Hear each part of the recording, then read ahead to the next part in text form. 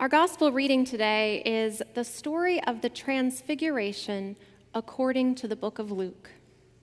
Hear now the word of the Lord. Now, about 8 days after these sayings, Jesus took with him Peter and John and James and went up on the mountain to pray. And while he was praying, the appearance of his face changed, and his clothes became dazzling white. Suddenly they saw 2 men, Moses and Elijah, talking to him. They appeared in glory and were speaking of his departure, which he was about to accomplish at Jerusalem. Now Peter and his companions were weighed down with sleep, but since they had stayed awake, they saw his glory and the 2 men who stood with him. Just as they were leaving him, Peter said to Jesus, "Master, it is good for us to be here. Let us make 3 dwellings, one for you, one for Moses, and one for Elijah," not knowing what he said. While he was saying this, a cloud came and overshadowed them, and they were terrified as they entered the cloud. Then, from the cloud came a voice that said, "This is my son, my chosen. Listen to him." When the voice had spoken, Jesus was found alone. And they kept silent, and in those days told no one any of the things they had seen. May God bless our understanding of this remarkable story. Will you pray with me?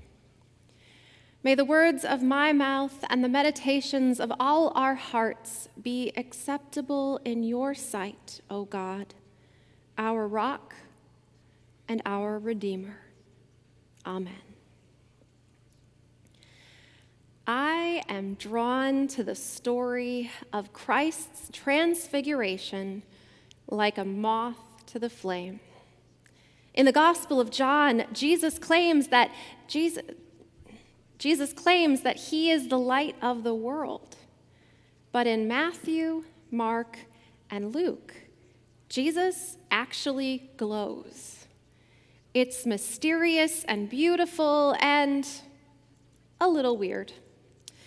The first time I ever preached on this text, I happened upon 2 commentaries on the Transfiguration story set in perfect juxtaposition. The first, read the story of the Transfiguration and envision yourself with Peter, James, and John as you read. Experience the emotions that have welled up within you. And then the second commentary said this: "It is no good inviting the congregation to envision themselves there on the mountain with the disciples. It taxes the imagination beyond credulity." Well then, on that mountain, through the eyes of Peter, James, and John, we witness a medley of glory and confusion that is probably beyond imagining. Jesus takes on a transfigured shine. Elijah and Moses stop by for a midnight chat, and the disciples are trembling with terror. In the midst of this mountaintop experience, a cloud overshadows the whole mountain, and the sweet, thunderous voice of God speaks. "This is my Son, whom I have chosen. Listen to him." It is easy to miss the terrific depth of the Transfiguration. Glory is a difficult concept for us to wrap our minds around. The glorified Jesus emanates the presence of the divine source of all light and life and love. This is not a fireworks display or a cinematic special effects trick. This is God dramatically and purposefully breaking into the ordinary brokenness of creation. God can and does show up, and nothing is ever the same. God will continue to burst into history, transfiguring and redeeming the whole of creation through the glorious light of Christ. Of course, the moment is fleeting. Peter's eagerness to build a dwelling, a tabernacle, to memorialize the moment is this desperate attempt to capture it and make it last forever. But God's glory cannot be contained any more than God's voice can be recorded and squeezed onto a podcast. The moment ends, but the commandment that descended from the heavens remains. This is my Son, whom I have chosen. Listen to him. Listen to him.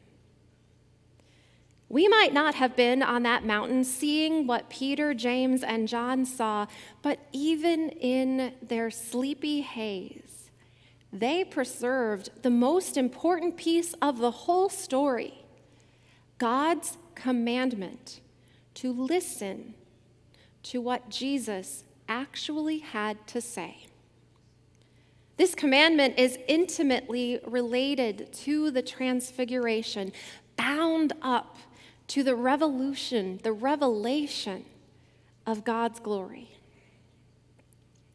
By listening to the beloved Son of God, we glorify God.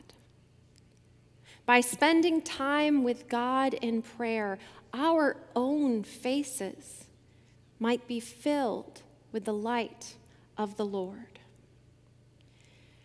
And this is how a seemingly supernatural story gets very practical. There is a reason for the life and ministry of Jesus Christ. Jesus was not born in Bethlehem only to die a violent death on Calvary. If that were the case, the evangelists wouldn't have bothered to document the parables and miracles that Jesus shared with his people. The gospel story would be completely alien, utterly empty, without the gentle, ordinary, glorious voice of Jesus speaking a new word to creation. Listen to him in the moment of glory, and listen to him when you go down from the mountain into the terrain of the ordinary, into the realm of suffering. So our reading stopped short of what I believe should be part of the Transfiguration story. It is the story of what happens the next morning. They come down from that mountain and are met by a frantic man. He addresses Jesus. "Teacher, I beg you to look at my son. He is my only child." Suddenly, a spirit seizes him, and all at once he shrieks. It convulses him until he foams at the mouth. It mauls him and will scarcely leave him. I begged your disciples to cast it out, but they could not. So, the response from Jesus to this desperate plea is actually kind of cranky, but to be fair, the man was up all night. "You faithless and perverse generation, how much longer must I be with you and bear with you? Bring your son here." And then Jesus rebuked the evil spirit, healed the boy, and gave him back to his grateful father. And they were all amazed at the greatness of God. It's hard to listen to the harsh words of Jesus in this passage. But we have to understand that Jesus was frustrated because the disciples had not listened to him. Shortly before this powerful story unfolds, even in the same chapter of the Gospel of Luke, Jesus had given the disciples power and authority to drive out demons and cure diseases.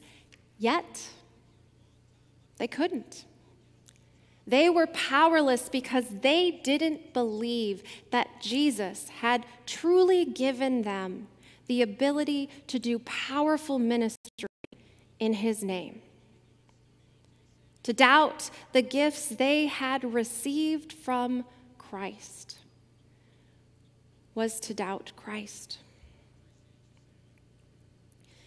Jesus descends from the peak and responds to the crisis.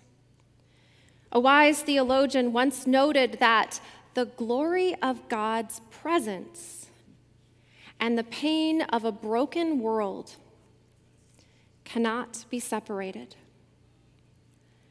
What good would the incarnation be? What good would the transfiguration be if the light didn't reach into the deepest valleys of suffering?